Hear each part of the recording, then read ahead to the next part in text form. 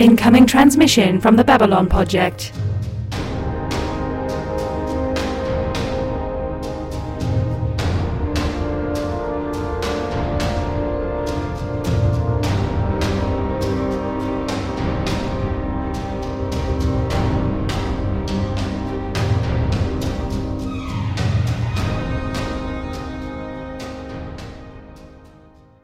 Hello and welcome to the Babylon Project, our last Best Hope for Trash. This is a rewatch podcast for Babylon 5, featuring, this week, 4 friends wandering through the wilderness of Season 5. I am Justin, annotator help me along are my co-host Jude and Anna, and joining us are, if our illustrious guest could please introduce himself. Hi, my name is David Gordon Baresh. I write for Cardboard Republic, and I am a journalist, activist, and huge fan of Babylon 5. Excellent. Happy to have you. Thank you. Yeah, I'm thrilled to have David here. David and I go way back in the Legend of the Five Rings fandom. So it's very exciting for me to have roped him into coming on to the podcast for an episode. So I'm thrilled to have you on here tonight. I'm very excited to be here, and especially for this episode. I'm not wearing my cosplay, but I have cosplayed as in the past with this. It's one of my few cosplays that I have. Nice. Before we get into real introductions, Jude, Anna, how you doing? We got 18 and a half inches of snow in the last 4 or 5 days. So that was fun and different because we have had no snow this year until said 18 odd inches and then some inches of snow. So that was a hoot.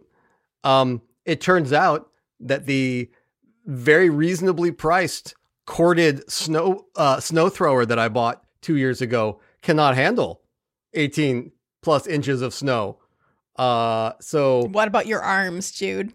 Can they handle 18 inches of snow? Have you seen me? Have you heard me?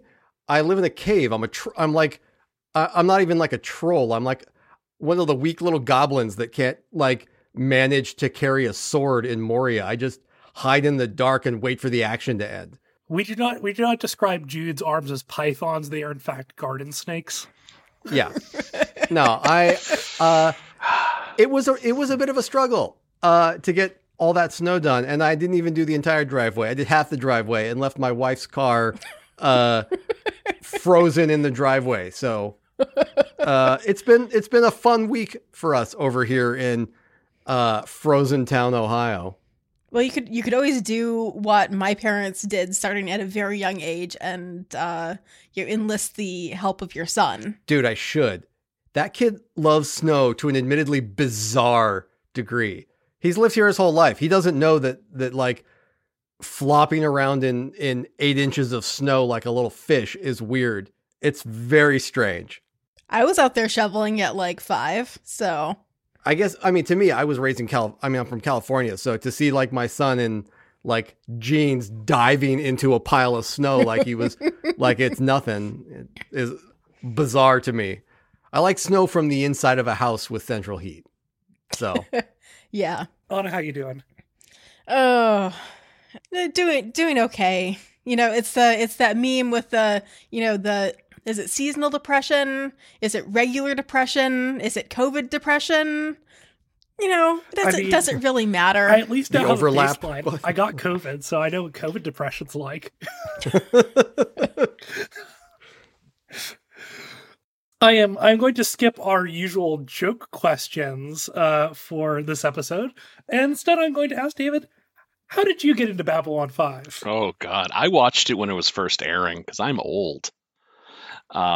Specifically, so when I was a little kid, my aunt was getting her doctorate, and she lived in, a metropolitan area. I did not. I lived in the frozen north of Vermont, so which I find the conversation about throwing yourself into piles of snow hilarious because it's like I remember digging literally like holes and like areas you could hide under in snow. Like, and so one of the things is we had very few channels. We literally had like we had the big four, and then we had like 7 channels in French. Yep, I feel you there. I grew up in middle of nowhere, upstate New York. Oh yeah, we probably grew up watching the same French cartoons then. Yeah, the one with there's that one with the Blue Jay, right? Oh yeah, that shit was good. Oh yeah. Also, Garfield and Friends in French is hilarious. But so she would send VHSs regularly of shows that she had cable where she lived. So she would record cool science fiction shows and would send them to us. And Babylon 5 was one of the shows that she would record and send. Man, big ups to your aunt. That's pretty cool. That's a pretty solid move. Yeah. Well, my aunt's was getting her doctorate in sociology and anthropology. So Babylon 5 was right up in her wheelhouse, and she quite enjoyed it. And she's like, I know who'll love this. My absolute crazy nerd of a nephew. That's super cool. So that was my first exposure to Babylon 5. And I loved meeting somebody else who initially watched this show as a kid on bootleg VHS. Oh yeah. Because that was absolutely how I watched it too. If anything, that's the sadness of things that were lost and the new generation will never experience is the simple joy of watching bootlegs on VHS. I think I'm of the last possible generation that learned how to program a VCR. I have a very important memory of learning programming our VCR in the TV to record Redwall episodes because they had a Redwall animated series, and I was awesome. I was desperate, and it came on at 10 a.m. on weekdays on PBS, and I was just I gotta do this. The best shows. That's terrific. I spent allowance money on those tapes. Wow. You got to get your fix though. Yeah. So mad respect for that. All right. So tonight we are only recording one episode because it's. I mean, for the best, considering how long my summary for this episode is. I mean, it's pretty average for you, Jude. I think this might be the episode that maybe it's just because it's the latest one that we have of this is an episode that matters to people who are fans of the show. It's the latest one that we've got. I know the season 5 finale is coming, but this is the last one I've been told is a big important one. But it's I think this is one of the episodes that I've been most people have told me this is a really good episode. You're going to look forward to that. I would say that's probably pretty accurate. I'm going to level with you. I don't remember the rest of season 5. I had vague recollections of season 5 up through this point, but between here and the end of season 5, I remember one thing. One. And it's not even interesting. It's a side character from season 4 comes back. That's it. That's what I remember because I like the character and they come back and that's all I remember. Oh, is it number 1? I have no recollection. Is it number 1? God damn. How did you guess that? Because it's the only notable person from season 4 who we give a shit about. Yes, it's number 1. Number 1 comes back in season 5. God damn.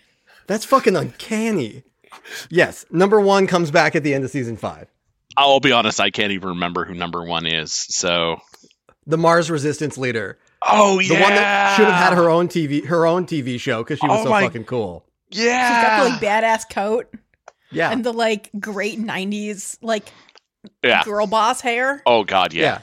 Who's totally ready to kill Franklin before she sleeps with him. Yeah, if there's anybody who deserved to be a prisoner reference. Yeah, I'm sure it was. Although I'm sure JMS says it isn't. Oh, I know that's got to be a prisoner reference, but it's just if you gotta, she deserves to be it. Yeah, there are a ton of prisoner references throughout Babylon 5. Oh yeah, including this episode, I believe. This episode in this episode he actually admits it though. Yeah, one of our favorite things to do is read the JMS Speaks pages for these episodes, where he claims to have not noticed that he was referencing Lord of the Rings or whatever it is, and then make fun of him for it. That's fair. I just realized we haven't said the actual name of this episode. Yeah. Oh, yeah. So we are covering season 5, episode 13. The core is mother, the core is father. Yes. Written by JMS and directed by our buddy Stephen First. Rest in peace, Bless Stephen him. First. Right? I love a good actor directed episode. There's some good ones, and I think he's one of the good ones here. So Yeah. And like I always loved seeing like Jonathan Frakes or LeVar Burton directing a TNG episode. It just like made me feel good inside. Jude, I believe you have deigned to bless us with a summary for this episode. very brief. Very brief. It's only 2.5 pages, everyone. It's more like 3. Let's be honest with our guest. For the sake of our guest and any new listeners that his presence may bring to us, no, I don't plan on being brief. That's what we're supposed to be doing here, but it's not what I do. Wait, you Lovingly. brief? When?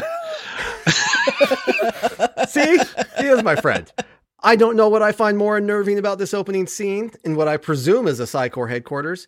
The stark white text on black sign that says, "Obey."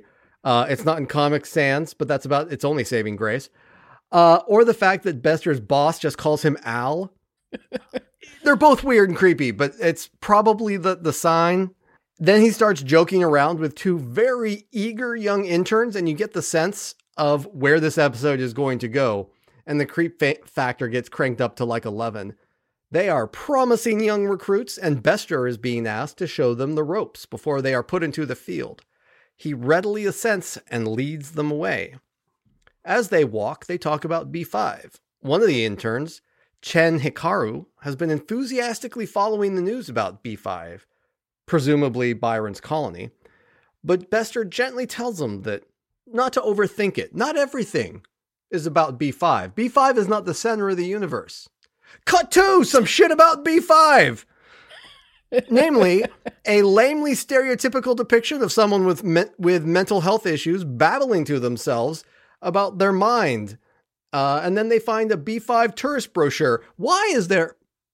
We'll get there. Why there is a B5 tourist brochure in a Psy-Corps training office? I don't know. That's fine.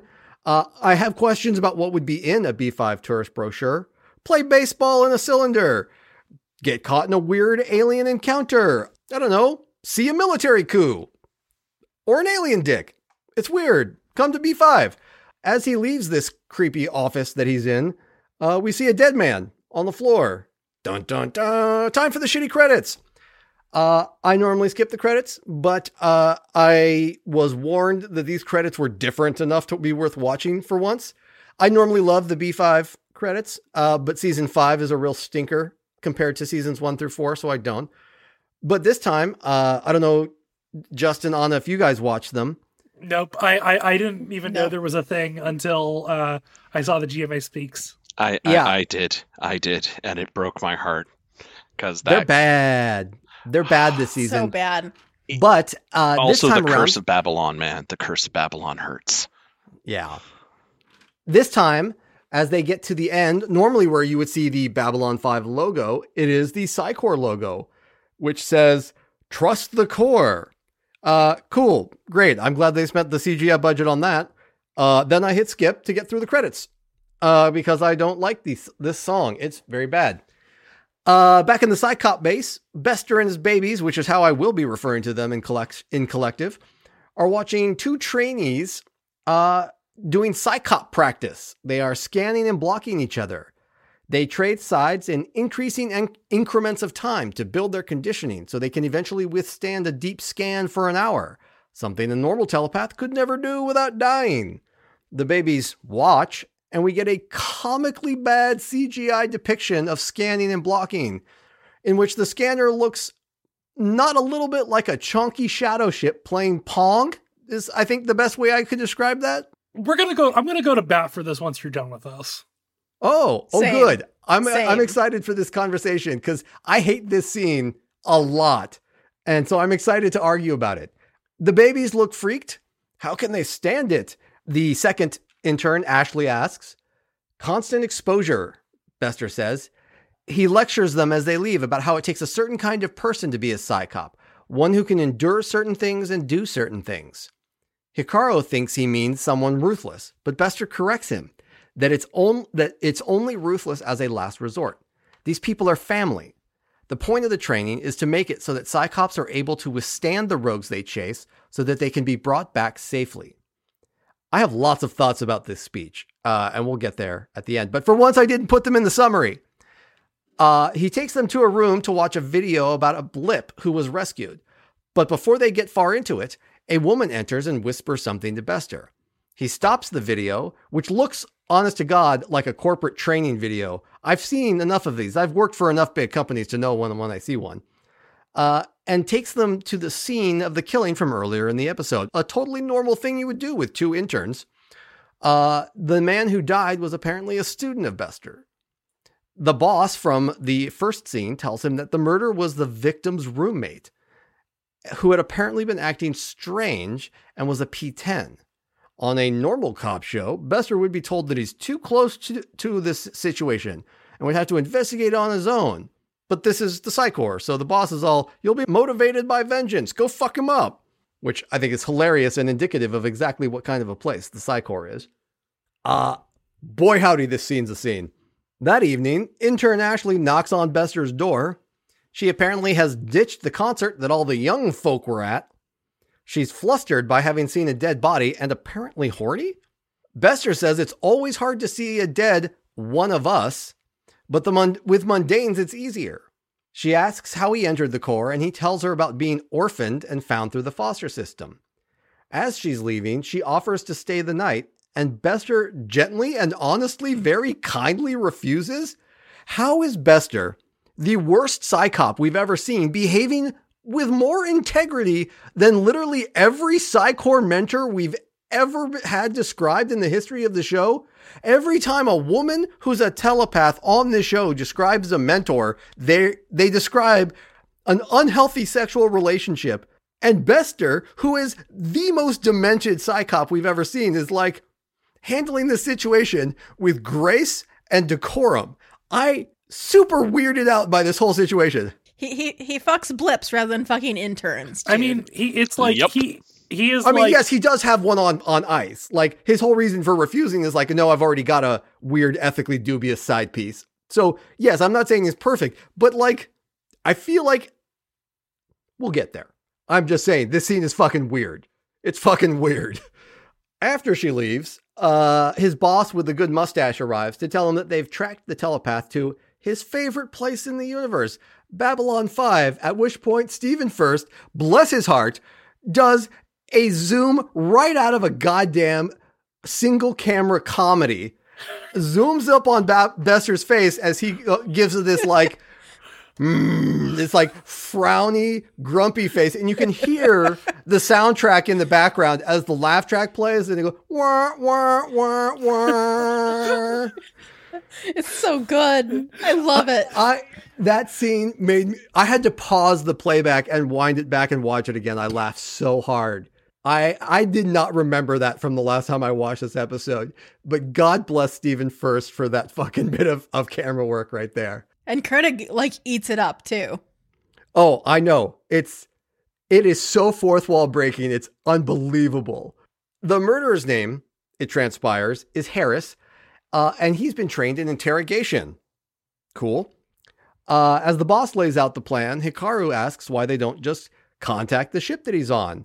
The boss doesn't quite call him a fucking doof, but the tone is there as he explains that we don't work with mundanes, ya yuts. Plus, also, this is a family matter, Bester says. He's a P10 and he just mindfucked the crew for one thing, but mostly it's a family matter. They don't want the mundanes to know that anything ever goes wrong in the Psy Corps. I think they got the memo that things go wrong in the Psy Corps. Just throwing that out there. But sure, okay, it's a family matter. I get that. After everyone is left, the boss tells Bester that, oh, by the way, just FYI, also the guy is trained in attack probes. He's a mind shredder. I have thoughts about the fact that you name your occupational tracks. I'm a senior DevOps 2 in my company, this guy gets to be a mind shredder. That seems unfair. Just throwing that out there. On B5, Harris is in a down below casino and sits down to play a game, which turns out to be blackjack. It looks like a fucking wonky kind of blackjack, but that's B5 for you. It's space blackjack. I thought it was Hold'em at first, but because it's like, well, we'll get into this. We'll get into this about the usefulness of telepathy and blackjack. Well, he isn't using telepathy to play the blackjack. Right? No, right. Yeah. Oh no, we get into this. There's another problem with this, but I'll go into that. But. Yeah. He says he's never played before. Shortly thereafter, he is shown to have cleaned out the table, and he leaves, watched by a man at another table. A different man follows him into the corridors and confronts him, accusing him of cheating and demanding his money back. Harris panics, saying, Don't, you'll make him upset, and then proceeds to kill him by stir-frying his brain till blood comes out of his eyes. Or perhaps shredding it. Yeah. Ding. As depictions of killing someone with telepathy go, I don't mind this one. It looks all right. Not bad. I feel like it's very hard to depict somebody killing someone with telepathy, and short of somebody just falling over dead, this one's not bad. It's much less effective than an anime where you can send someone to the shadow realm or some shit, and it's much more visually interesting. Yeah, I feel like short of their entire head just bursting like a water balloon, this is not bad. As he walks away, the first guy from the table that was watching him play blackjack creeps out of the shadows like a fucking weirdo and then follows him. In B5 arrivals, Bester and his babies arrive and are confronted by Zach, who does his usual snarky banter, but this is actually a really interesting scene because the episode has shifted its focus and has made Bester the protagonist. Zach's snark sounds super juvenile and buttholey. Granted, Zach's snark is never the most sophisticated. It's always a little bit juvenile and buttholey, but it sounds particularly petty this time around. My favorite part, however, is 100% when Bester tells Ashley a dirty joke telepathically and she cracks up and Zach immediately gets self-conscious and is worried about what it is that Bester and this pretty female telepath are laughing at. That is some A grade Bester, messing with Zach's machismo, which I appreciate. Bester buys the location of Harris's quarters from a Drazi fence and then heads off to alert B5 security. He orders the babies to watch the door but not engage. While he's done, Hikaru, who honestly has not presented himself as being particularly bright, proves that intuition to be completely accurate by using a security door hacking device that he, quote, used to break into the girls' dorm at the academy. Fucking gross. To try to get into the quarters.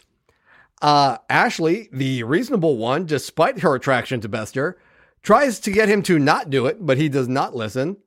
He goes in, trips over a corpse, and screams like an elephant startled by a mouse in a cartoon. B5 security shows up, giving us another opportunity for Zach to snark at Bester. But this time, Ashley snarks back, which is pretty funny. I'm into it. This dead guy is a card counter. And Bester surmises that Harris ripped the ability out of his brain in order to cheat earlier. I have some thoughts about this.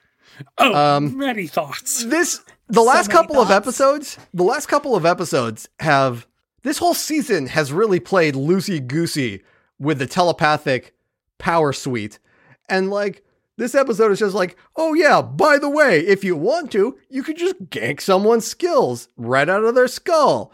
And I feel like if this was something that JMS had thought of a couple seasons ago, we would have heard of this.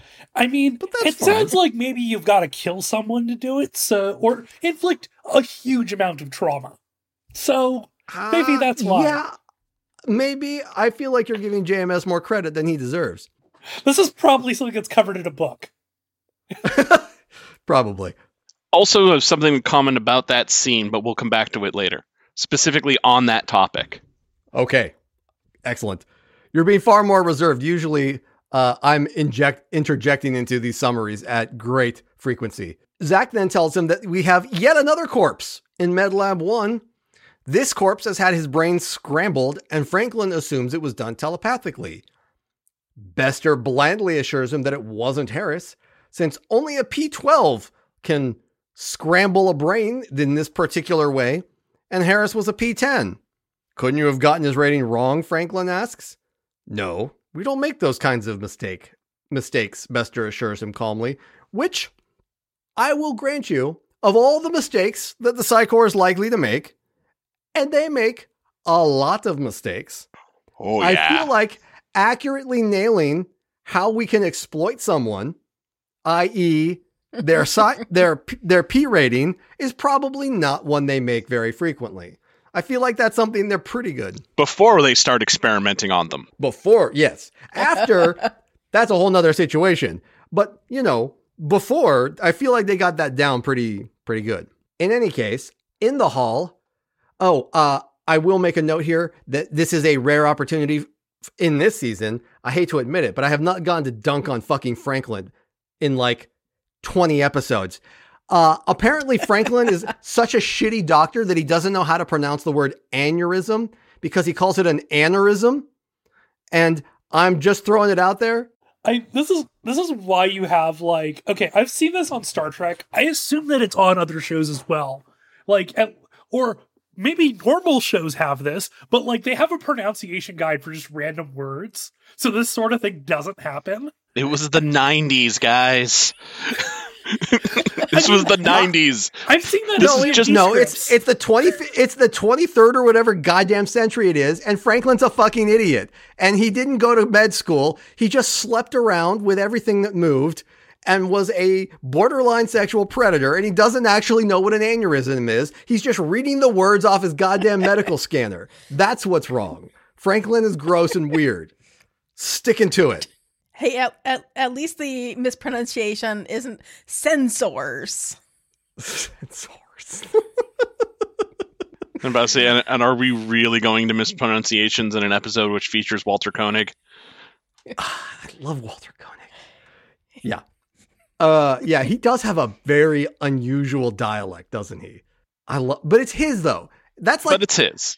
But that's like his accent or dialect or whatever you want to call it. This is Franklin just not knowing what the word aneurysm is. It's all it is. This next scene is so good. There's some wild shenanigans going on in this next scene. In the hall, a much less calm Bester tells his babies that something very bad is going on and sends Ashley to get a full inventory of Harris's quarters and Hikaru to check every other place on B5 where you can gamble. I feel like there's gotta be a fuck ton of places where you can gamble on B5. B5 is basically like a shitty space Vegas. Plus, war crimes. Like, the fact that he thinks that this is like a handful of places, maybe, I don't know. I just feel like he's grossly underestimating the number of places you can get into an illegal card game on B5. Here's what I think about this. I think Bester is much more clued into how B5 is run than the people who actually run B5. Oh, absolutely. 100%. Also, he's sending Hikaru. Remember that. He's not sending the good one. He's I was like... He's sending the disposable. He's sending the spare. I was like, I have it in my notes of I'm calling it now. He is dead fucking meat. Yeah. Oh man, the instant that he gets out that security door thing, it's he's dead. It's more accurately, go wander around down below until something bad happens. Yeah. And sure enough, he wanders into what is absolutely some sort of makeshift bar, looking with all the subtlety of Franklin's Dayglow rayon casual wear, and asks the bartender if he's seen Harris.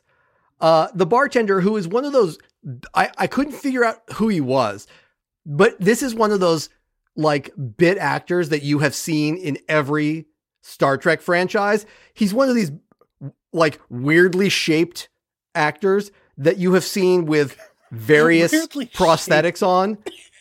He is. He's got like, his head looks like I know. a bullet Yeah, bill, no, I and understand he's like completely. 18 miles wide. And anyway, I understand completely what you mean, but it's very funny when you like vocalize and I'm like, yes, he is oddly shaped. He looks like, oh gosh, Luxana Troy's aide, Mr. Home. Thank you. Oh, yes. He looks like if Mr. Home did steroids, is what he looks like. So he's talking to this bartender, and the bartender is about to tell him a fascinating Pakmara fact when Hikaru spots Harris and bolts before you can find out the answer. I was so mad when I was watching the episode. I want to know what is in a Pakmara's hump. You don't know what's in the Pakmara's hump? Well, I looked it up. Now I do know. Oh, now I do know. We'll talk about that. We'll talk about it. But I looked it up, and now I know, and I'm glad I know, because it changed some stuff for me when I read what it was. Anyway, he is in a hallway attempting to contact Bester when someone turns him around and shanks him in the heart. Rest in peace, Hikaru. You probably got an easier death than you deserved. Because he initiated a call, his murder was caught on camera. So when Zach summons Bester and Ashley to his office to show them the footage, they have a nice little video feed of Hikaru getting shanked, but all they can see of his murder is the right hand, which is very clearly not Harris's hand. It also handily has a distinctive tattoo. Yeah, which never comes up again. yeah. They make a big deal out of how distinctive this tattoo is, and it's not a plot point. Oh, it definitely feels like something that was like, that was supposed to be a thing, but then they're like, but then Jameis like, shit, this has got to be 44 minutes. Also, for Stephen First, he does transition the shot based on the hand tattoo. Yeah. That's true. And that's a nice little shot. But like, this man, it turns out, is Bryce, the guy that watched Harris murder the first guy with his brain. He apparently has worked out a deal with Harris after having witnessed him both cheat at cards and telepathically kill. They are in someone's quarters, talking, and it's revealed that Harris doesn't remember how he got from the Psychor training center to B5.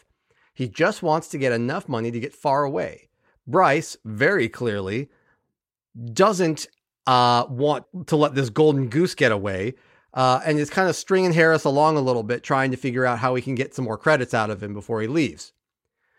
In going through Harris's files, Bester notes that there's different handwritings and names within those files, as if multiple people were using them. And Ashley finds a recording of an off-hours training session between Harris and his roommate.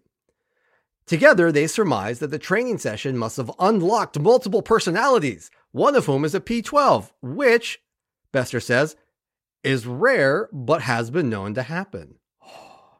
Bester has Ashley check the other names that they find in his papers against the station's manifest, and apparently it works, because the next shot is the security and Psychops cornering Harris and Bryce in a hall. Bester very briefly tries to reason with him, but the shooting breaks out before he can get through. Bester takes a shot before Ashley can get hit, and when they dig Harris out of the wreckage of the shooting, he babbles like a child about all the personalities in his head, and that's kind of the end of the conflict. After the fight, in MedLab, Bester snarks at Franklin, but recognizes that he is an idealist who doesn't hate telepaths. Then Ashley shows up and tells him Zach has released both Bryce and Harris into their custody.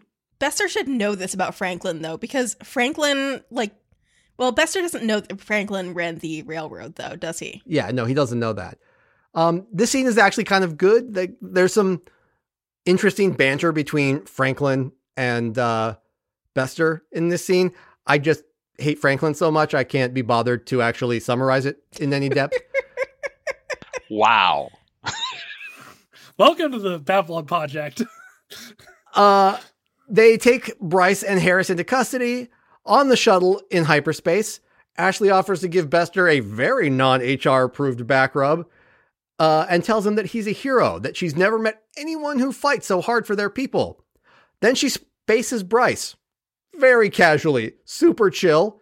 And Bester says she might be Psychor material after all. There's your episode. Where to start with this?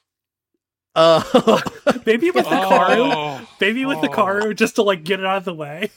Turtles all the way down, man. Just like he got taken right out of the way. So first of all, Hikaru is obviously a reference to Sulu. Yes. In JMS Speaks, it says that he's a reference to Sulu. Okay. But also, because this is Shen Hikaru, we're just mixing Chinese and Japanese names here. It's the future, man. It's a cultural melting pot. Yeah. Don't you It just feels like very like... This is Bester's last episode of Babylon 5, and so I think it was a sort of send-off to Bester to have Hikaru. Okay, so I'm gonna say like there's a certain episode that this reminds me of.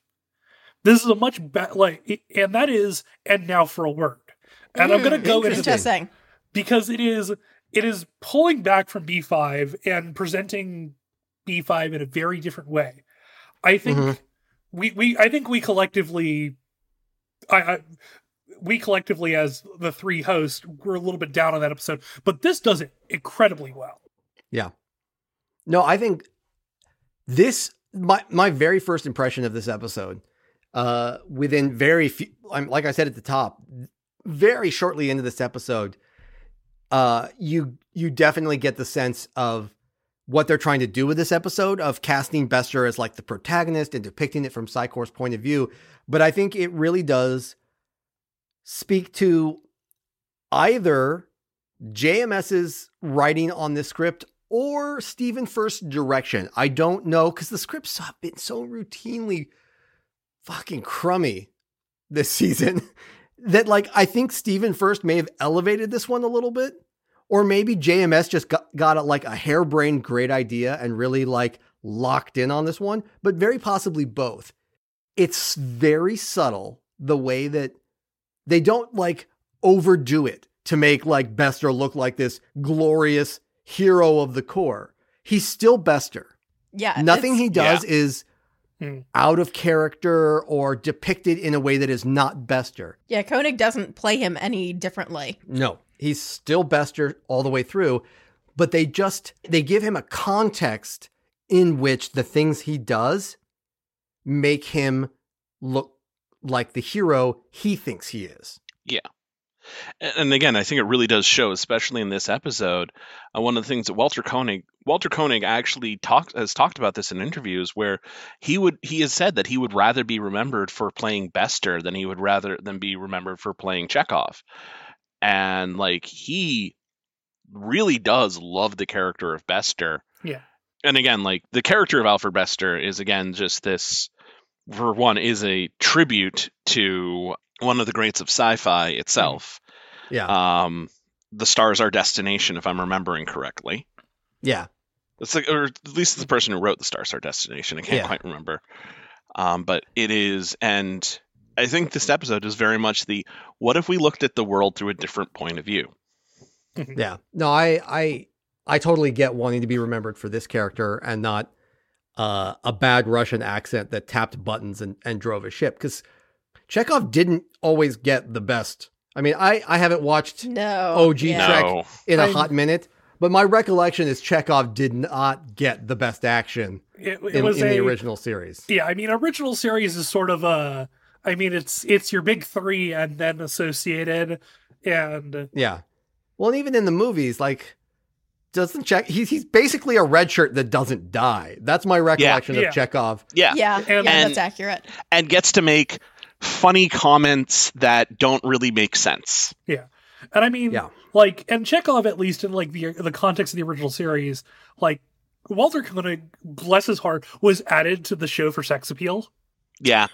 And you actually see it in the way that he is shot, and you see it, and like it's hilarious. Which I do find very fun, but it's like, this is like Koenig has obviously in the 30 years since matured as an actor, and he's being given like a big focused role to do that with. I could see why that's obviously he wants to do, like why he'd be wanted to remember for this. Yeah. It's such a good character. And like, again, he elevates the character, and there's a certain amount of, there was only so much he had to go with. He brings in all these details, like Yeah. the hand thing. Yeah. Yeah. That's all him. Yeah, the fact that he wears the glove, even the glove on his dead hand, even at home, Yeah. apparently was a choice that he made. No, he really elevates this character, and I think that's one thing I really like about this episode is that it's consistently Bester. To kind of go back to my original point, was that it's always Bester. It's not a caricature of Bester shown from Psychor's point of view. It's just within the context of Psychor, you see why it is that he's respected and revered, not just feared. Yeah. Yeah. And I think that's really what makes this episode work so well. You get why these interns treat him with this hero worship. Yeah. And also sort of why he is so snarky around blips, as he would call them, of this, like, oh, you think you're smart, you think you actually have power, you don't threaten me whatsoever. And that's sort of where, especially when he was interacting with Garibaldi, and also now to Zach Allen, who's sort of like Zach, I bantered with Garibaldi, you're not Garibaldi. Yeah. You're just a jerk and kind of rude. Whereas Garibaldi was on some level potentially a threat because he is paranoid enough to be useful. You're not even that. And he's paranoid enough to be fun, too. Yeah. There's a thing where Bester, he does enjoy toying with people and, identifying their buttons and pressing them. Yeah. I think it's something that's great about Bester is that he's been the same character through all 5 seasons. Koenig's betrayal has sort of been consistent. And it's always been, he is somebody he is very much in the mood of, he is very convinced that he is in the right and that what he's doing is the best for his people. And we get some interesting backstory for that, of that he was taken in by the Corps as a baby instead of discovered later in life, which is interesting. Rescued out of a foster care system. And this episode for me also shows why Lockley respects him. Mm-hmm. Because, he's in tracking this murderer. He's largely efficient and professional. And I could see if Lockley has only ever seen that side of him, her definitely thinking that he's all right and a good person to work with. Yeah, if she's never seen him in full on, pain in the ass, oh, by the way, we carved up your ex-girlfriend to see what her brain did mode, I get that maybe that she would not necessarily think he's the devil. Yeah. And literally the nightmare that Ivanova has. Yeah, I think Ivanova also that's a really interesting point, is the early seasons of our view of Bester are very much influenced by Ivanova, who has this deep, deep, deep hatred of Psychor and fear of Psychor. That I wanted to mention was his speech early on about when he's talking to the babies in the hall after they watch the two trainees battling back and forth. And he talks about family, how they're all family. And that's how he views them. And how the reason why they train the way they do is so that Psychops can withstand whatever the rogues and the blips throw at them, so that they can bring them back safely, so that they don't have to hurt them to bring them in and help them. And you get the impression that he's not being snarky. He's not bullshitting them, that he genuinely believes every word he's saying there. That he does believe that this is why they are effectively torturing themselves to make themselves stronger, so that they can endure whatever is thrown at them, so that they can bring these people back, because he believes that they are family and they need to be protected and helped. And you never get it. It's never entirely clear whether Bester is sadistic or a true believer. It's never always clear in the earlier episodes, but this episode very, very much makes it clear that Bester is Magneto and not like Thank you. Okay, I didn't have to say it. some other like sociopath, not like, you know, he's a true believer. He believes in the cause and he believes in his people, and he's entirely comfortable committing crimes against mundanes in the name of his people. And I think it's actually picks up nicely off of the end of Phoenix Rising too, where Bester is there in disbelief, just complete and utter disbelief that Byron would end things the way that he did.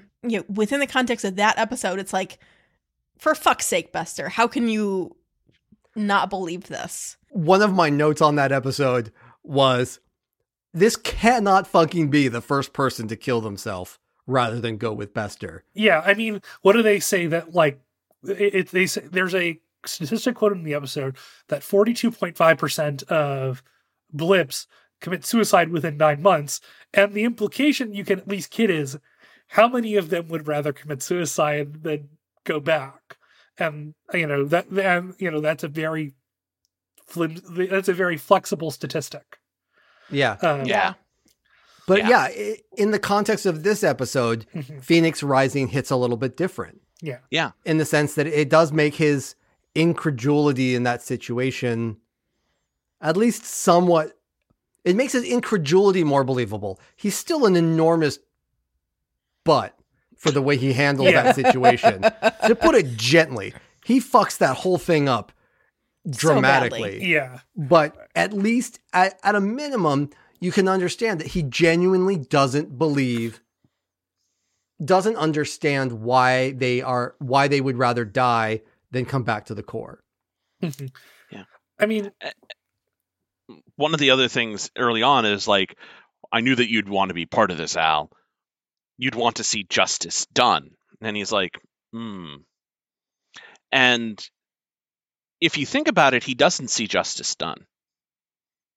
He doesn't take vengeance. He does, like, the guy killed a student of his, and his immediate response isn't gun the person down. His response is, this is somebody who is not in control of themselves.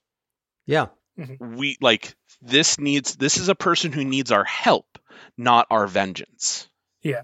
Yeah, he's very clear that like Harris needs to be protected. But that human that was willing to take advantage of him, dump him out in airlock. That's just trash. Yeah. Yeah. Gosh. That's a test for your loyalty. This is a test to see, because they could have just left him there. It's like, no. This is a test to see if you have what it takes to be a psychop. Can you dispose of a human life because it's not a telepath? Yeah. Yeah. There's a couple of conversations throughout the course of this episode to dramatically reinforce how little Bester thinks of mundanes. When the conversation in his apartment and in one other place where he's just like, they just don't matter. Yeah, I mean, it's because Bester is a true believer, and I mean, to bring another X-Men villain into this, there are, we'll go like there are two X-Men villains that Bester represents in this episode, and specific points of those writing. This is Magneto approximately 2005, because after 2005, everybody who writes the X-Men realizes that Magneto was right and writes it as such. But also, this is a last 5 years or so apocalypse of Bester has been raised in an environment to recognize that humans and telepaths are not compatible. Or at least he believes that they are two separate species, at least, or that they are the next stage. Specifically. Yeah. Yeah. And that they are better. And he has been raised in a framework and has bought in completely into that framework that they are superior, and also that humanity at large will hurt them and persecute them. And so, I mean, he's bought into that fully. And so he is the, at least from his end, he is the most outward crusader for telepaths. He is going to protect telepaths, but he is also going to see that, wrongs against telepaths are corrected. Whether that is spacing somebody who killed a trainee psychop or helping another telepath to recover. One of the things about this episode, I had forgotten how abrupt the ending comes. It feels like we lost like 15 minutes of script. And it was like, there's a certain amount of like this show, this episode really, you could feel that they were running out of budget in season 5. Gosh. And like, you could tell from the sets at the beginning, which literally were just like, is there an office building somewhere which we have access to for like 3 hours? I have a note about the design on these buildings, because this looks like the first, my very first job was in 1997 in the tech industry. And this looks like the office I worked in. If somebody put up some spacey looking like accent bars across the walls and hung some signs that said obey on them. Yeah. Core's mother, Core's father, trust the Core. Yeah. Yeah. I think there is something about like how banal it is that actually works. Yeah, it really works. Yeah. Yeah. Oh yeah. Like it feels so corporate. And one of the things that stood out to me is that there's no windows. And the doors are all analog. They're wooden doors with door handles. They're not sci-fi in the slightest. Yeah. Yeah. But also, like, and again, like, that felt like it was possibly, like, there's that so banal, and, like, that level, but there's also that, like, I really felt like there was something missing from the mid part of this, which is one of the things that I'm almost sad that we never got to see through the course of the series with Bester, is an interaction with a non-human telepath. Yeah. Yeah. I mean, Fuck yeah, we never see that, do we? Unfortunately, the series is not very interested in non-human telepaths. I mean, there is a scene where he's like encountering a Minbari telepath, but they don't actually speak. Yeah. Yeah.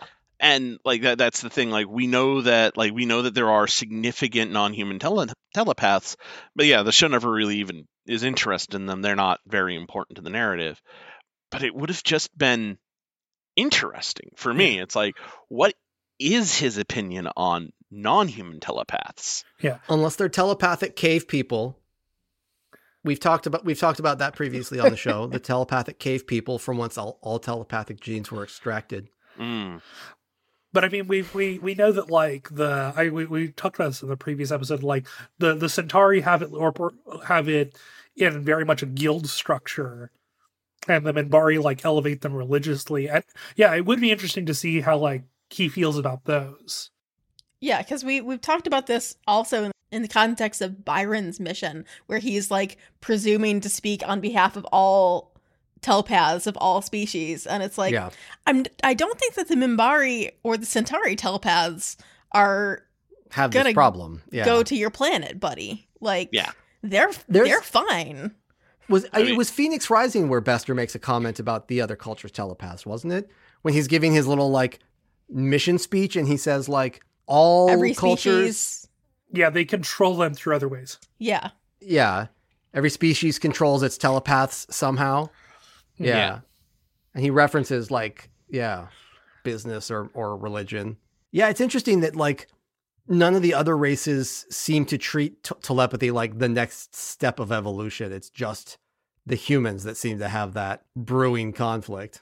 Well, I think part of it might be that I think a lot of the other species are more comfortable with the idea of mysticism. Mm-hmm. And it makes sense to me that the Minbari with, all of their kind of spiritual underpinnings to their society would immediately look at a telepath and be like, this person is special. Mm-hmm. Like, this person has been touched by the universe.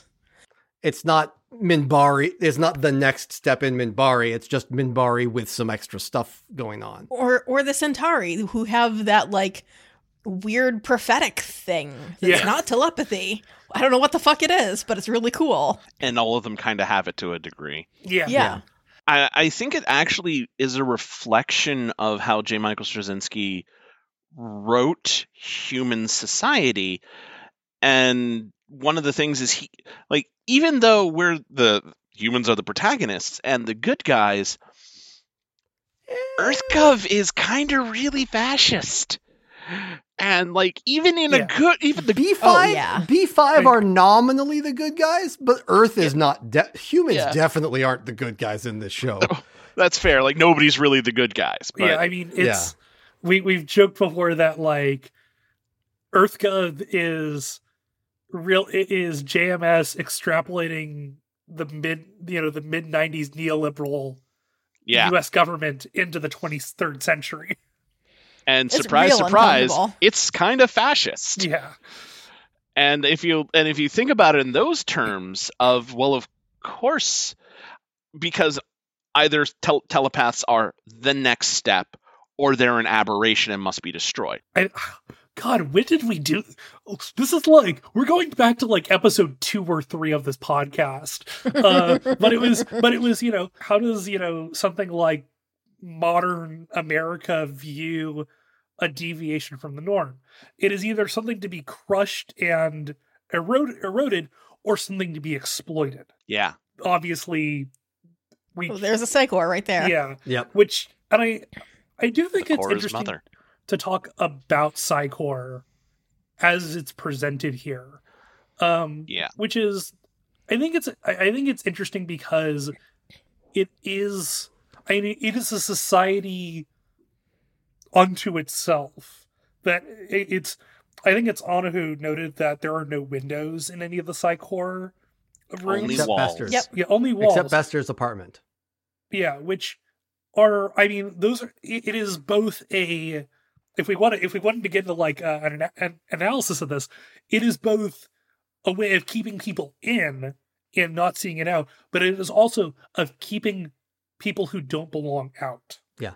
What goes on in there, one wonders why it's told that telepathic conversation is easier. We're told that through the series. Why don't psychics talk to each other telepathically? And obviously the answer is because it makes for shitty television.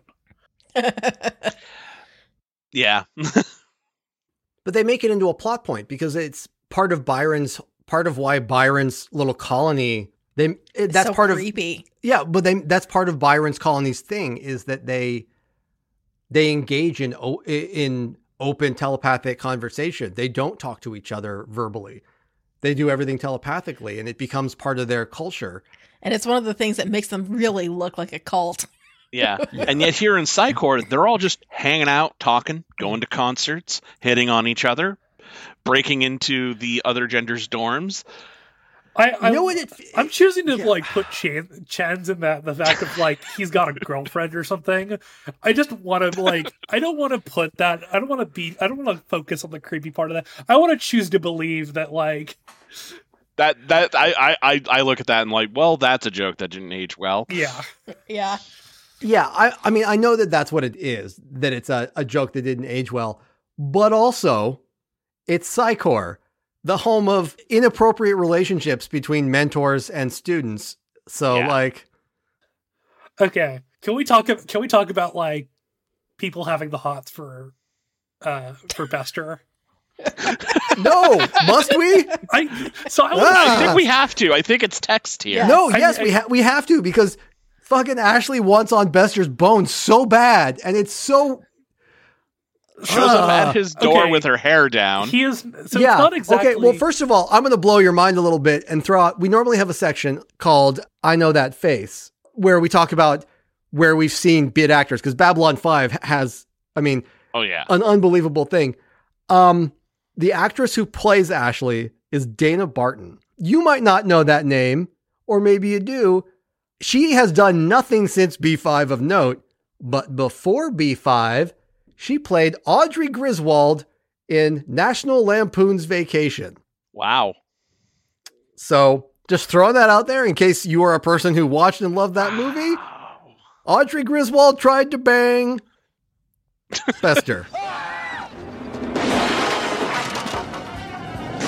So now you've got that in your head. You're welcome. Yeah, no, it's awful. And I hate it.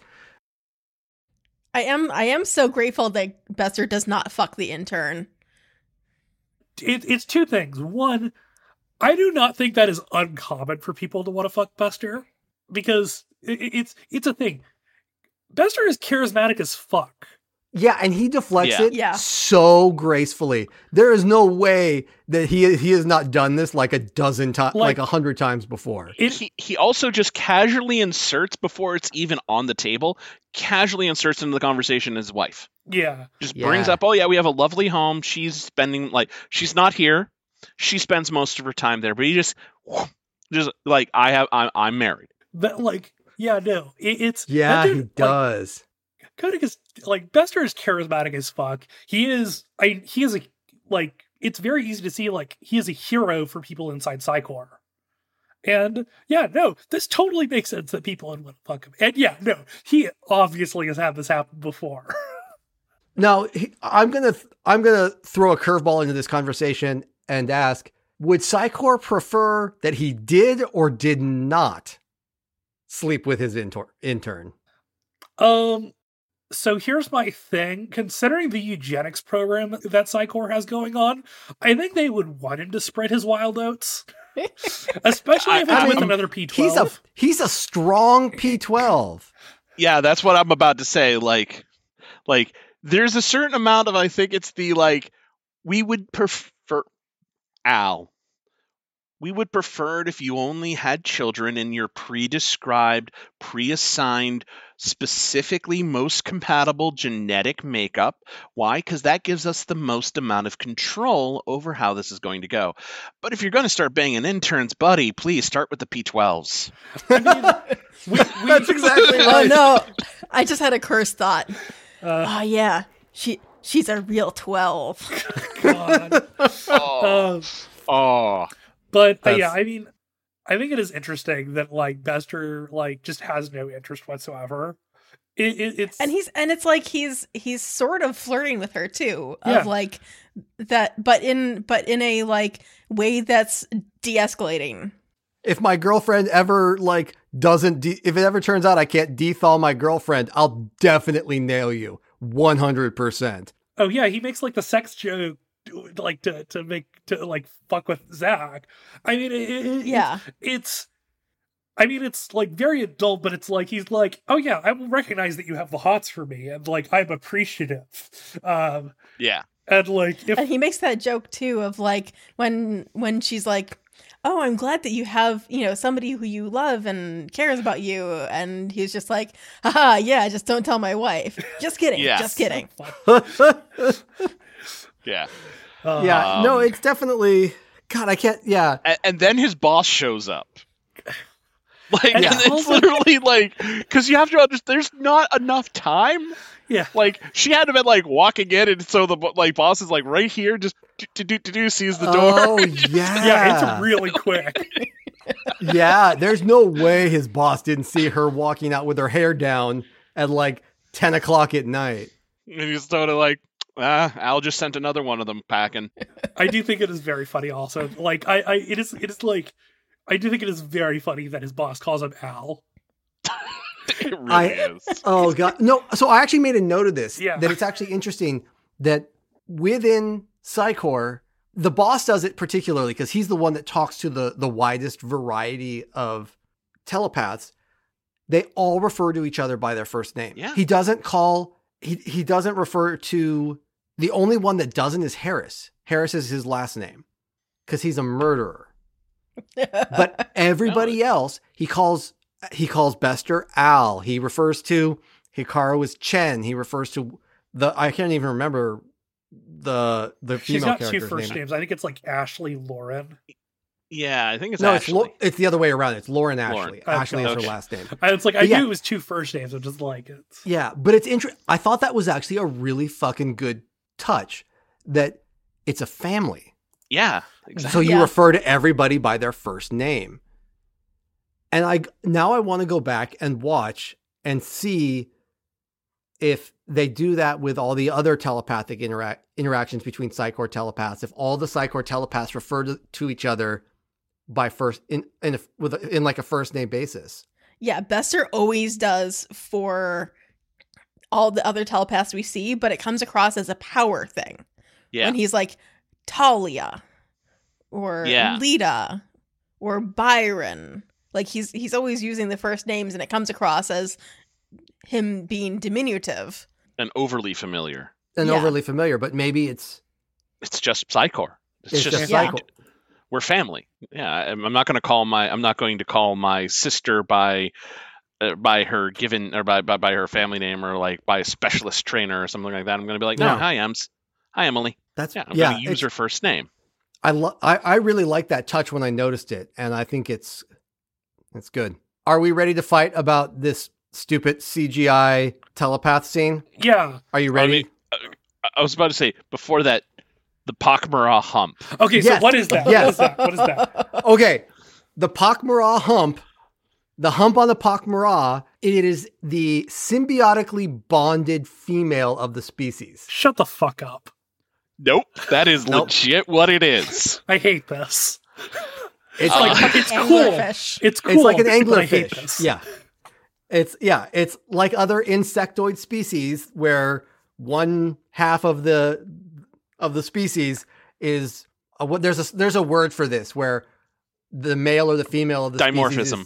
Species is dimorphically very different in size and shape, is much smaller and is bonded to the thing on its back, and that's where the female is. Yep. So there is some deep Pakmara lore in this in the greater apocrypha of this show. I'd have to imagine it's. And as I say, it's the telling of the. You can tell the people who have seen too much Babylon 5 when you mention Pakmara, and you just see people go like this and start tilting their head to the side. And that's the side of a person who's seen too much Bab 5. We have a joke on the show of someday we will play a Babylon 5 RPG. And Jude's thread of a Actually, character, a pretty good RPG. Jude's thread of a character has always been to play a Pakmara who will eat everything. So on that subject, I was in a Babylon 5 TTRPG game where we had a Pakmara assassin. Oh my god. That is so good, because then you can just eat the evidence.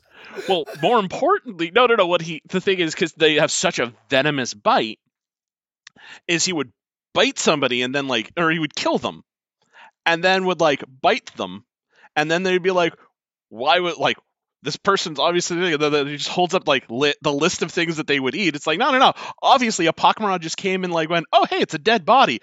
I'm going to go because they're carrion eaters. I'm just gonna walk over, just take a nibble. Oh no, there's something wrong with this one, and then walk away. No one's ever going to ask questions about why a dead body has a Pakmara bite in the middle of it. That's funny. That's so good. Oh god. When the Pakmara gets the barium contrast milkshake. Oh man, that scene is so good. Oh man. Okay, let's go into telepath CGI. All right. Let's before we get started, let's take an initial show of hands. Who is on team this looks fucking stupid? Is it just me or I will? There we go. So here's the thing. David's got his hand up. Anna's doing the. I think the actual execution of the CGI is wow. This is really 1997, and they were scraping the bottom of the barrel on the CGI budget for this one, weren't they? And they did not have a green screen back there. No. However, from a narrative standpoint and what it's trying to do visually. You have the dude who is doing the deep scan, who is very obviously resembling a shadow ship.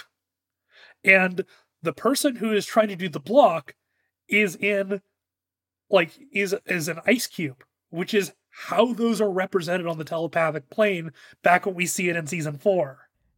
Yep. at the end in the final telepathic conflict. So what it's trying to do, I think, is very good. It's just the execution of it doesn't. Its reach far exceeds its grasp. Yeah, That's a good way of putting it. Yeah. Yeah, I don't disagree with that take. I think I don't love I think my problem is that it resembles a shadow ship only enough to look stupid, not enough to look threatening, because it looks all, you know what it is? It's a chibi shadow ship. It's not sharp and spidery and threatening. It's all like chunky and blunt and sort of, it doesn't, and it It's moves like the really koosh balls. Yeah. On the I would have loved it if we had seen, rather than it being the weird shadow tentacles, if it had actually been like the Vorlon ship tentacles with that like weird patterny stuff. Because again, we know at this point in the narrative, part of the reason why all of these species have telepaths is because of Vorlon interference. Yeah, and the shadows aren't even supposed to have telepaths, so that's a really interesting point. Yeah. But I could see why somebody who had seen a shadow ship would picture in their mind an attack probe as being something like a shadow ship, because, it's a scream in your mind. Yeah. And a shadow over the soul and all that jazz. Yeah. Yeah. I think it's like, it is a cool concept that just unfortunately doesn't turn out on screen very well, which... Well, I was going to say that I like it for a slightly different reason, which is that it's honestly a really nice break from just having two actors stare really intensely at each other and us all calling it gripping television. Yeah. No, yeah. I appreciate that I appreciate that they made the effort, but I think Justin summed it up nicely that the reach far exceeded the grasp on this one. I also hate that if you go to the Babylon 5 wiki under telepathy, a screenshot of this scene is on there. Yeah, and it's not even a good screenshot. It's like a screen capture from a VHS tape. Oh, that's so good. I love that. Love that. Oh, so it's not even the HD? It's so real. It's like between the frames. Oh. It's real bad. So it's like this. It's like the good old CCG artwork. The old CCG, which is all just VHS captures. Yeah, it's not great. Oh, they updated it. This is way clearer than it was before. Oh, can we also talk about the fact that like the Psychor just has motherships floating around in hyperspace? I can't believe we have recorded a podcast for like an hour plus and we haven't got into this yet. Oh, we haven't talked about that? I love the pun. I would not have given Psychor the credit of having a slogan of core is mother, core is father, That's good. And then having mother ships. That's good. That's fucking on point. And I would not have given them the credit for that.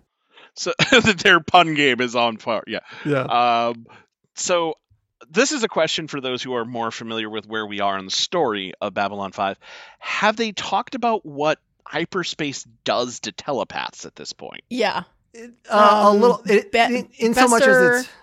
Yeah, Bester mentions it back when he helps them rescue his ice girlfriend. Okay. So... Because he's on the White Star, like, taking notes and helping. Yeah. Helping them find the weapons that just happen to be his girlfriend. Yeah. And it's not quite what we get in... Again, there is the series Crusade, where we get a lot more information as to that. If you have a Crusade spoiler, just go through that. I could not give a fuck about it. Crusade, one of the main characters in Crusade, one of the bridge crew, is a post-Psychor telepath.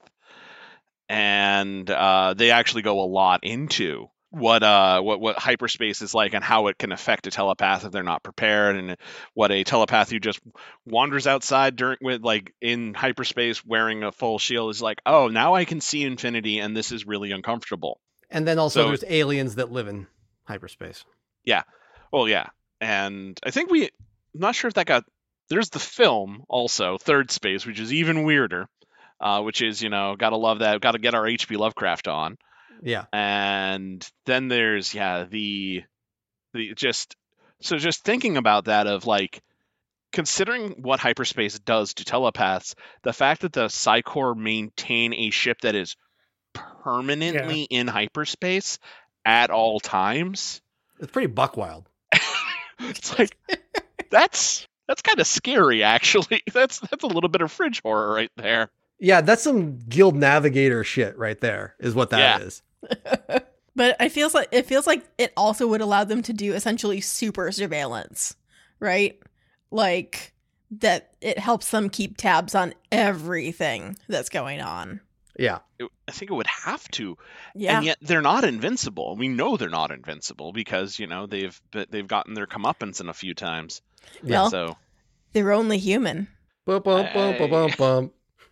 I have a note here, an interesting note here, that there is an alternate background story for Bester that was presented in a comic in which he joins the Corps at the age of 10 years old, that apparently is core propaganda. That's that some Battletech level shit there. That they like rationalize as being core propaganda, and that the story he tells Ashley is the true story, that he was an orphan that joins through foster. Yeah. That's so good. That is a Battletech level thing you do there. Like, how do we make sure that our cartoon is canon? Well, obviously it's in universe media. Also, speaking of propaganda, there's that video that we see the start of. Dude. And I'm both like, I'm really glad that we didn't see the rest of this HR training video, but I'm also like, I need to see the rest of it. I will say this. In the history of science fiction, and I want to be clear, not even science fiction, in the history of television, and I've watched all of the Americans, which makes me, and Buffy, I've watched a lot of TV with bad wigs. I mean, I've watched the MCU. I've seen some bad wigs. I even watched the first couple of seasons of Arrow. So I would consider myself to be somewhat of a connoisseur of shitty wigs.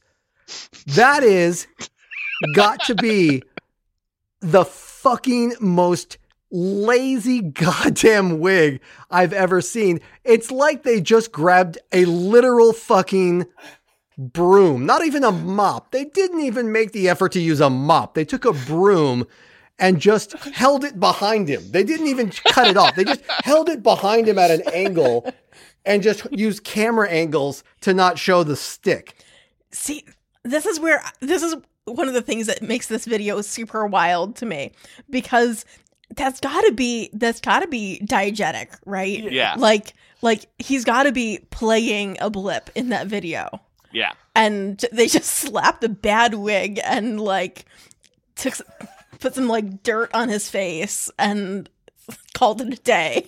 And that was all they had to do, because almost everyone already in Psychor at this point usually gets picked up as a child or as a teenager. They're already so thoroughly indoctrinated that by the time that they see this, they're not going to call like that. No, that's a wig.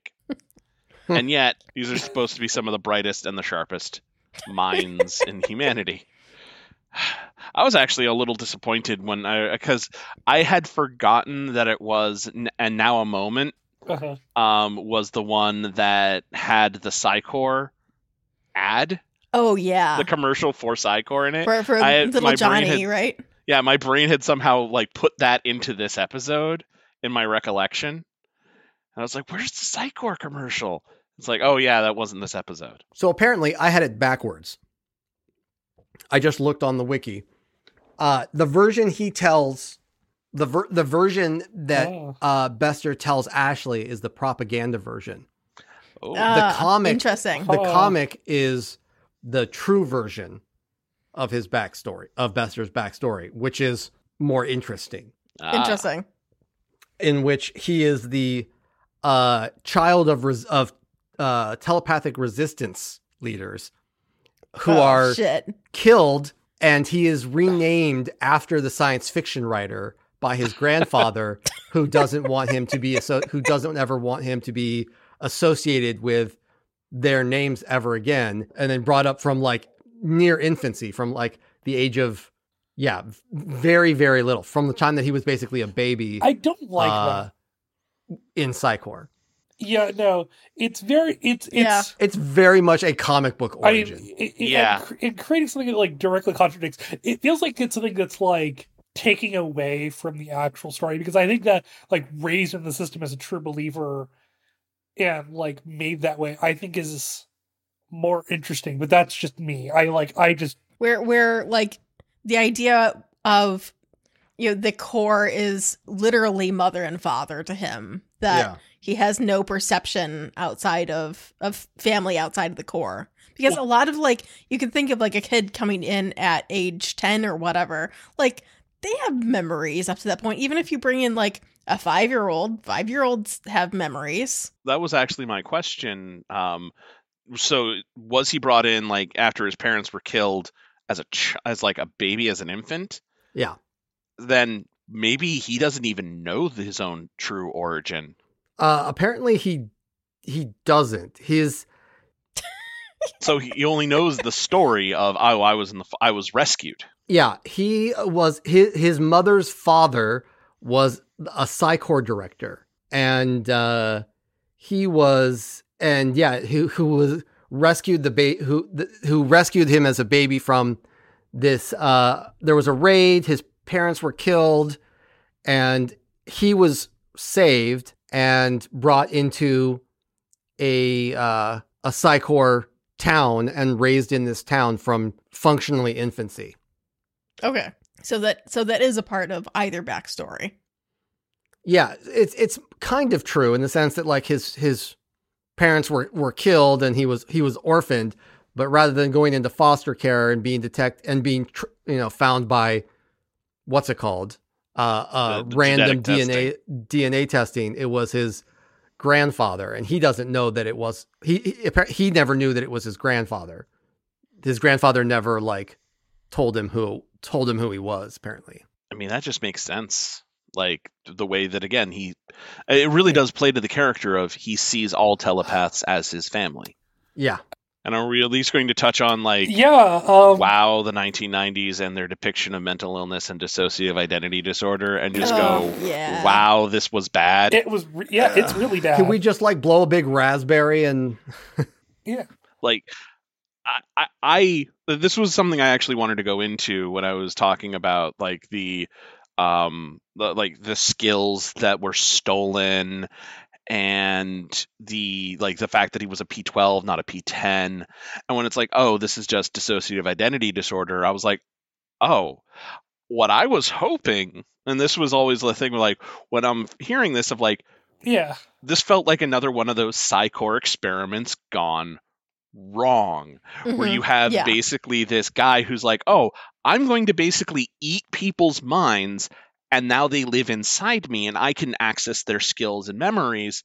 And he has that, the don't make him mad, don't get him angry, is actually the personality created, the sleeper personality created, that's the actual P12. That is the actual mind shredder who can consume minds and add the skills and do all that jazz. Because that felt more in line with like things like what happened to Talia, with that whole concept of creating those multi-leveled identities and personalities. Yeah, absolutely. Yeah. And honestly, that might be the truth.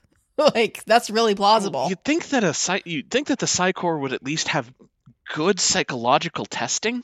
Nothing we have learned about the Psychor has showed that they have any like procedural safety standards. But you think that that's something you test for? Again, dissociative identity disorder is a very severe or a very real and challenging mental illness. Let's assume that that is not what this is, because it would almost make more sense that it was just somebody who they're like, oh, this person can eat minds. Let's turn them into a living weapon. Yeah, I think it makes more sense to assume that either it's a side effect of his training, or it's something else. You're a telepath, you are constantly exposed to all this stuff, and his brain shattered. His psyche shattered under the weight of all this telepathic attacks, and as a defense mechanism, it rebuilt itself into multiple personalities or something. But I think there's existing lore and stuff like that with like deep scans, and especially scans of like the stuff with if you're in somebody's mind when they die.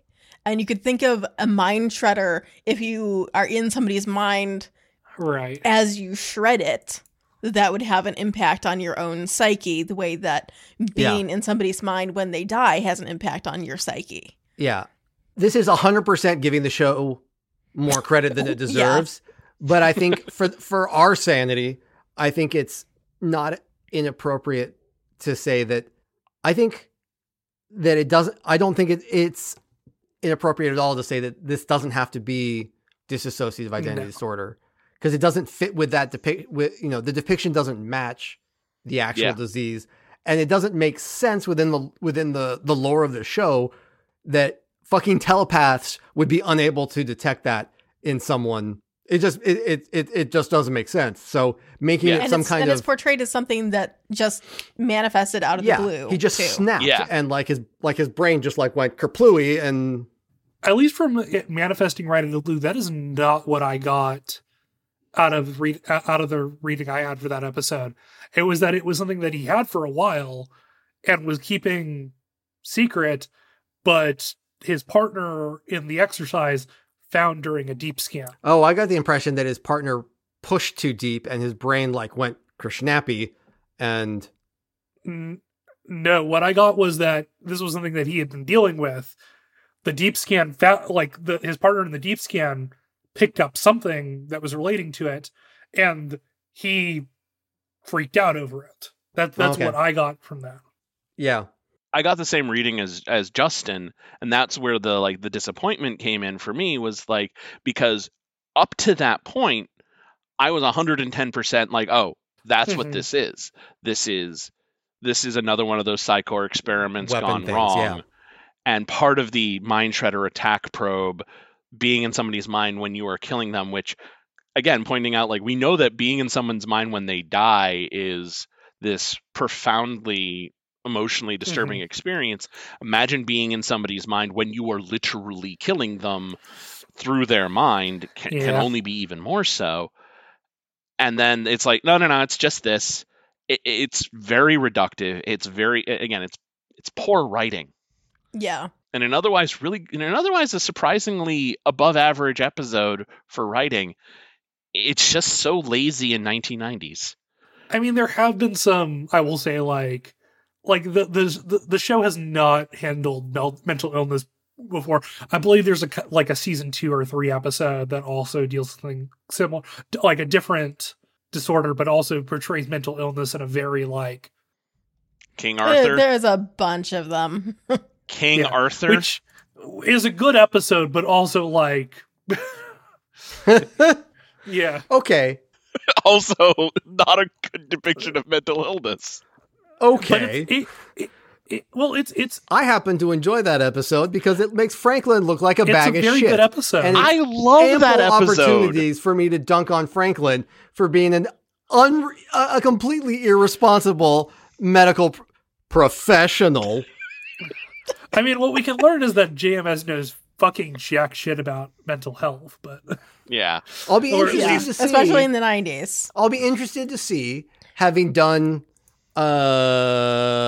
words and things that JMS has written since then, the one with all the people that were I mean, I fully expect that he Yeah, has grown yeah. in 25 years, and that he is going to, and that he is not going to write this entire fucking new show on his own if it ever gets produced.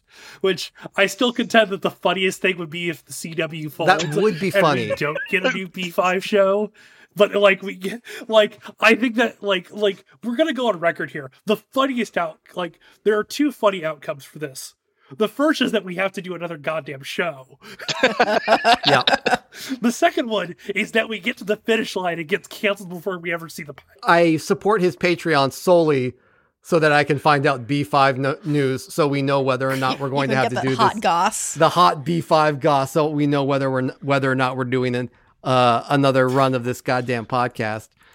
Getting Hey, the hot CW. B5 goss has got to be really hard because a lot of that stuff's really cold. You'd be surprised. I only joined it after the announcement. JMS is pretty spicy on Twitter. That is fair. God bless him, man. I love that JMS has taken all of his snarky Usenet energy and just poured it onto Twitter. And He truly was. He I can't understands wait- what Twitter is, which is the Usenet of the 2010s and 2020s. Yes. I mean, he truly was like a trailblazer in terms of creators posting shit on the internet. Yeah. He really was. Yeah. Let's give him credit Yeah. for that. I love, because I really want him, aside from the fact that I want another crack at B5, because I want to see it. And because I think it would be I'm personally, as like creatively fascinated with remakes and reboots. And I would love to see a creator reboot their own material. I think that's fucking fascinating. Yeah. But mostly I want Justin to be tortured by another B5 run. But And that's also, how you can tell you're truly Jude's friend. but He yes, wants to see you tortured by bless, something he loves. bless. But also I want to watch, yeah, right. Also, I want to watch JMS just be JMS doing B5 on Twitter. And just like people fucking like, well, what about this thing? And blah, blah, blah. And like being his full trash Usenet personality and being like, no, it's not a goddamn Star Trek reference. And I didn't name the Rangers after Tolkien. Mer, mer, mer. All this stuff. Wait. He says he didn't name the Rangers after. There's a JMS Speaks.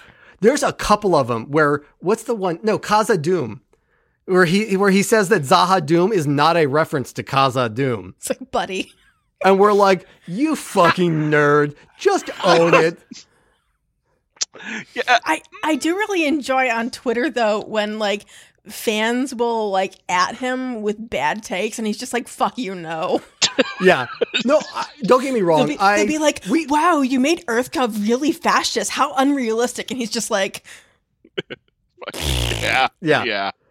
We dunk on JMS a lot, and some of it's justified, like the Hugo dunk from like season 2, where he joyfully just casually mentions that the only reason Star Trek got a Hugo nod that year was because he took one of his episodes out of contention, like a petty fucking dork that he is. Well, he's got some pettiness there, yeah. But for the most part, we do it out of love. Yeah, Yes. I mean, there's a certain amount of nobody can talk trash for a show like a fan. Yeah. Because there's a certain amount of you have to have a passion for something. Yeah. To have God. that much. I love Star Wars. I hate Star Wars. Yeah. So we just hit the hour 45 mark. So we should probably wrap this up so Zathras doesn't murder us. I mean, I think doesn't this know is where like- I live. I think this is like the best episode as a whole. This is the best episode we've had so far in season 5. I think. Oh, hey. Yeah. Oh, yeah. Yeah. No, I think that's true. I will say that Day of the Dead is a close second, but is ruined by Penn and Teller. Yeah. Yes. Absolutely. Absolutely true. Like it take. I mean, I'm not disagreeing. I'm just going, ooh. Yeah. And it has I mean, like, both too much Lockley and the implication that Garibaldi gets laid. Yep. Yeah. I it's that like Day of the Dead is like a B. And this is like, I would say that this episode is an A minus. Let's put it this way. This episode stands easily with any of the good episodes in any other season. I almost would have preferred that this be I get like why it's here, but I almost preferred this would have been a season 2 or 3 episode. Yeah. Like, I think it would have been an interesting thing as like a thing to insert in. Yeah, that if I were doing, I don't think you could have done it though before then, because on some level, I really think that this is the farewell episode to the character of Bester. And I really think like Bester was such a good antagonist, and he was so good at he's compelling, but you hate him. And it's like, no, for our last show of this character that you've come to grow to hate on some level, let's show you what it's like from his perspective. Yeah. Fair. yeah, that's fair. That's a good point. And I think we needed to have the end of the telepath colony arc on the station, which, like, as an arc, gets a solid fart noise. Yeah. Imagine how different this would have been had the colony still been there. Yeah. Or if they'd actually gotten the planet and Byron hadn't been, like, a fucking idiot. Yeah. Yeah. I mean, Yeah, that's a good way of putting it. For me, I'm an X-Men fan. Once my villains get interiority, I only want more of them. I think it really put a nice, like, cap on that particular arc, because it does show where Bester is actually coming from, in that, of course, all of these people should want to come back because they're our family and we're their family and we're all a big family and we should love each other and also do scientific experiments on them. Yeah. Who among us has not wanted to dissect the brain of their family to see how it works? Depends which family member. There you go. On that note, on the note of brain dissection, David, it has been a joy to have you here. Thank you so much for coming on our Weird B5 podcast. It's wonderful to meet you, Justin and Anna, and it's again very fun. It was our pleasure to have you on. It was fantastic. Do you have anything you would like to plug while you were here? Honestly, a lot of what I do, like, the pandemic's been really rough on my creative ability. I still am ostensibly a writer on staff at Cardboard Republic. That's http://cardboardrepublic.com. We'll put it in the show notes. I can be found on Twitter at SNDWURKS, Soundworks. But a lot of the stuff I've been doing since the pandemic's really started has been political activism. So reach out to, this is just me saying, educate yourself about the world. Babylon 5 is an incredibly political show. It is a show that is, if anything, becoming still very relevant for a lot of the questions it asks. And watch it, think about it, educate yourself, and there are communities in need around you. Doesn't matter where you are in the world, wherever you're listening to this, there is a community in need within a day's drive of wherever you live. Do your research, find out about them, and if you can, help them, because the pandemic is really going really hard, and especially a lot of marginalized communities right now, especially traditionally overlooked ones such as Indigenous or other communities of color. This is winter. They need food. They need heat. They need clean water. They're in need. So do some research and do some good. That was very well put. That's honestly a little bit too wholesome for this fucking podcast. We're all about space sticks here, and you got to bring the wholesome, do some good in your community up in here. 6 prehensile space sticks. Thank you very much. Listeners, it is your duty that the first time somebody tweets at JMS about the reboot being too political, you have to send it our way so we can laugh and I can drink. Anyways, that is going to bring us to a close tonight. Next time, we are going to be covering episodes 14 and 15 of Season 5, Meditations on the Abyss, and Darkness Ascending. Those sound fun. Until next time. Be seeing you. The Babylon Project is an independent production.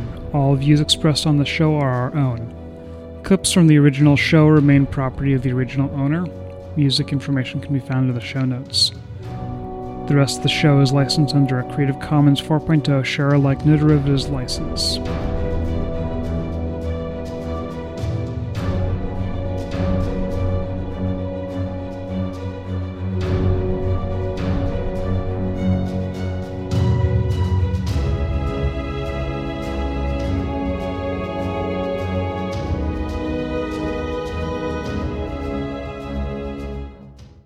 End of recording.